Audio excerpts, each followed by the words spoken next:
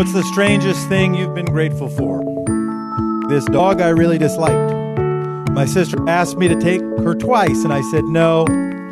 I've been watching this dog for 3 months, and she is wonderful.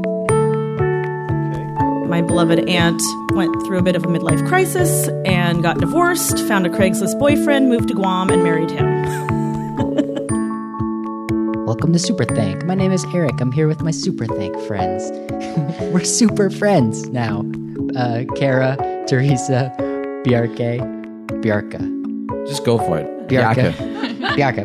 And last week, or on the previous episode, you might have heard, you should hear, go back and listen to the previous episode. Patrick Griffin thanks his PE teacher, father, and something serendipitous happened. That's the appropriate use of the word, right, friends? Yeah.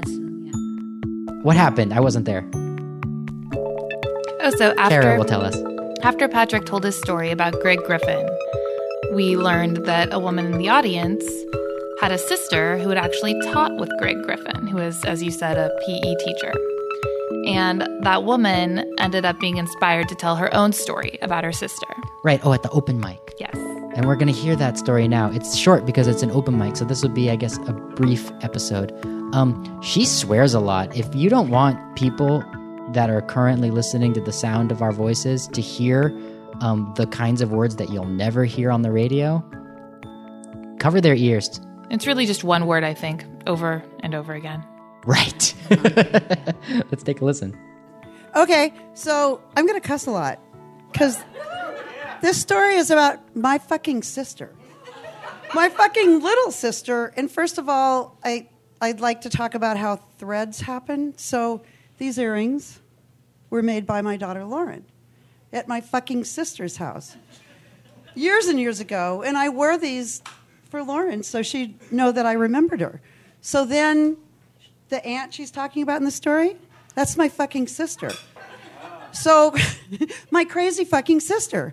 So then Patrick gets up and starts talking, and as soon as he says Rex Putnam, I know that somebody in his family knows my fucking sister because she taught English there. Is this correct? Well, hold on. Yeah, I worked with her for 2 years. So right. Okay. So my fucking sister at that time was named Miss Mayer. So I owe a lot to my fucking sister. So, you know when What's-His-Face stood up and read the card about the dog? That's my fucking sister. So she's the one that begged me to have the dog that I said, no, I hate that dog. I don't want that fucking dog. But she somehow abandoned the dog. I ended up with the dog because the dog was going to be given away, and now I love that dog almost as much as my daughter. So... So I also owe other things to my sister. So when I first came to Portland, I didn't mean to move to Portland. I was just kind of licking my wounds from going and helping another relative and being really tired. And I hung out at my sister's, and she said, you need a job. And I went, but I don't want a job. And she said, no, just try. Just like apply for the school district. So she had me online before I knew what I was doing, and she goes, well, look, there's a job as a bus driver. I said, I don't want to be a bus driver. I don't want to do that. So she said, just apply. So 2 days later, I had no idea that they would hire anybody with the pulse without a criminal record. I had no idea that they would hire me, and they did. So the next thing I knew, somebody that I worked with was this little tiny tough little lady, and she sailed, and she had a house, and she talked a lot, and I couldn't understand what she was talking about. She invited me over to her house. She lived on a floating home. There was an empty one next to her, and my crazy fucking sister said, you should rent it. It looks like a movie set. And I went, what, Cannery Row? So I've lived there for 9 years. So that's my 2-minute story of my crazy fucking sister. And I'll add one more thing.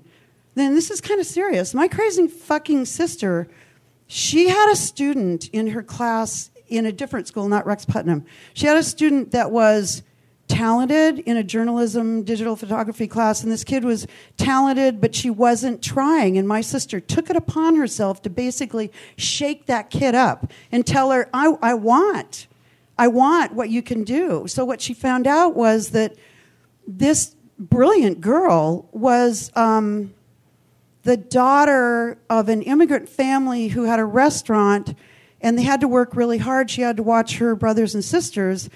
And there was let's see if I got this right. She didn't have time to apply herself in school. So my sister went and talked to the father and said, you have to let her study. And so she did. And then my sister found out that the father had basically a learning block from his early childhood. So she went to the restaurant every night and tutored him. So he passed his citizenship test. Then when the girl couldn't get enough money to go to the U of O, my sister started a campaign to get enough money for her to go. That girl ended up in a sorority at the U of O. I mean, that's my crazy fucking sister.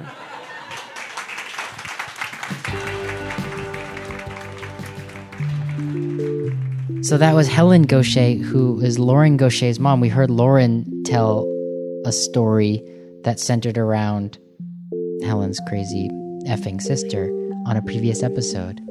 Kara's not 100% sure. Well, I don't think it's centered on her. I think there was just maybe a mention. She's a character.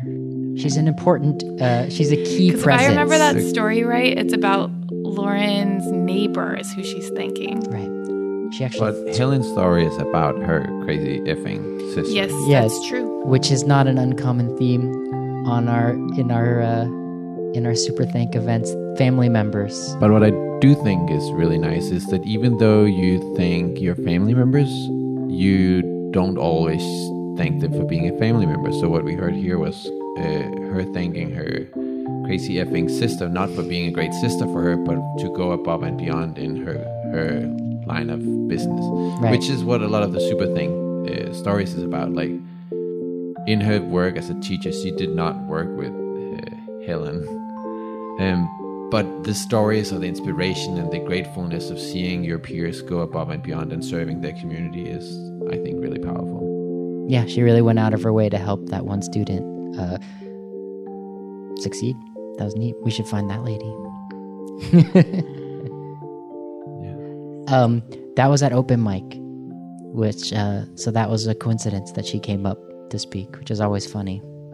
Well, she heard the story from her daughter early in the evening and right. was inspired to go up. And this is like a lot of what Super Thank is about, is starting what we call the gratitude engine, where when you're exposed to gratitude, you want to share your own stories of gratitude. And it's really nice and empowering to see when that happens. Right. I think it's working on me. I feel a lot of memories and emotions being triggered as you're talking, Bjarke, about all of the things that my family has done for me that I haven't really appreciated or shared my appreciation with, above and beyond them being my parents and family members. So what are you grateful for now?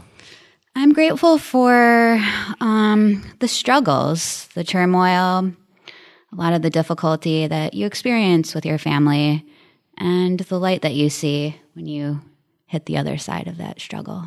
Yeah, it's funny. I didn't feel gratitude for very much at all prior to the Super Thank work, and now I walk around instead of like, my dad sent me an email the other day telling me I was a good dad, and like I was telling strangers about that, and that was and it was totally seen through the lens of the gratitude filter that we keep putting on things. It was pretty funny. Even strangers could tell I was feeling grateful for my dad being nice to me on that score. Well, friends, thanks for listening to another episode of the Super Thank podcast. You should subscribe to us on iTunes so you can hear it again. Rate us and review us so other people can find out about us. Or just tell your Facebook friends, right? If you liked this episode or another one you've heard. How else can people get involved? There's a live event coming up. On December 8th, it's called Airing of Grievances, and it will take place at Eastburn, likely from 7 p.m. Right, of course, and we should say thank you to Eastburn again for hosting this live event. This one was recorded this summer when it was 100 degrees in the world. I don't know, was it that hot that night? It was quite a summer here in Portland, everybody. I had to carry Hanky. It was hot. But Hanky is our mascot that we bring to all our Super Thank events and to other locations. Right, oh my God, it's funny. I thought you meant a handkerchief to wipe the sweat from your brow.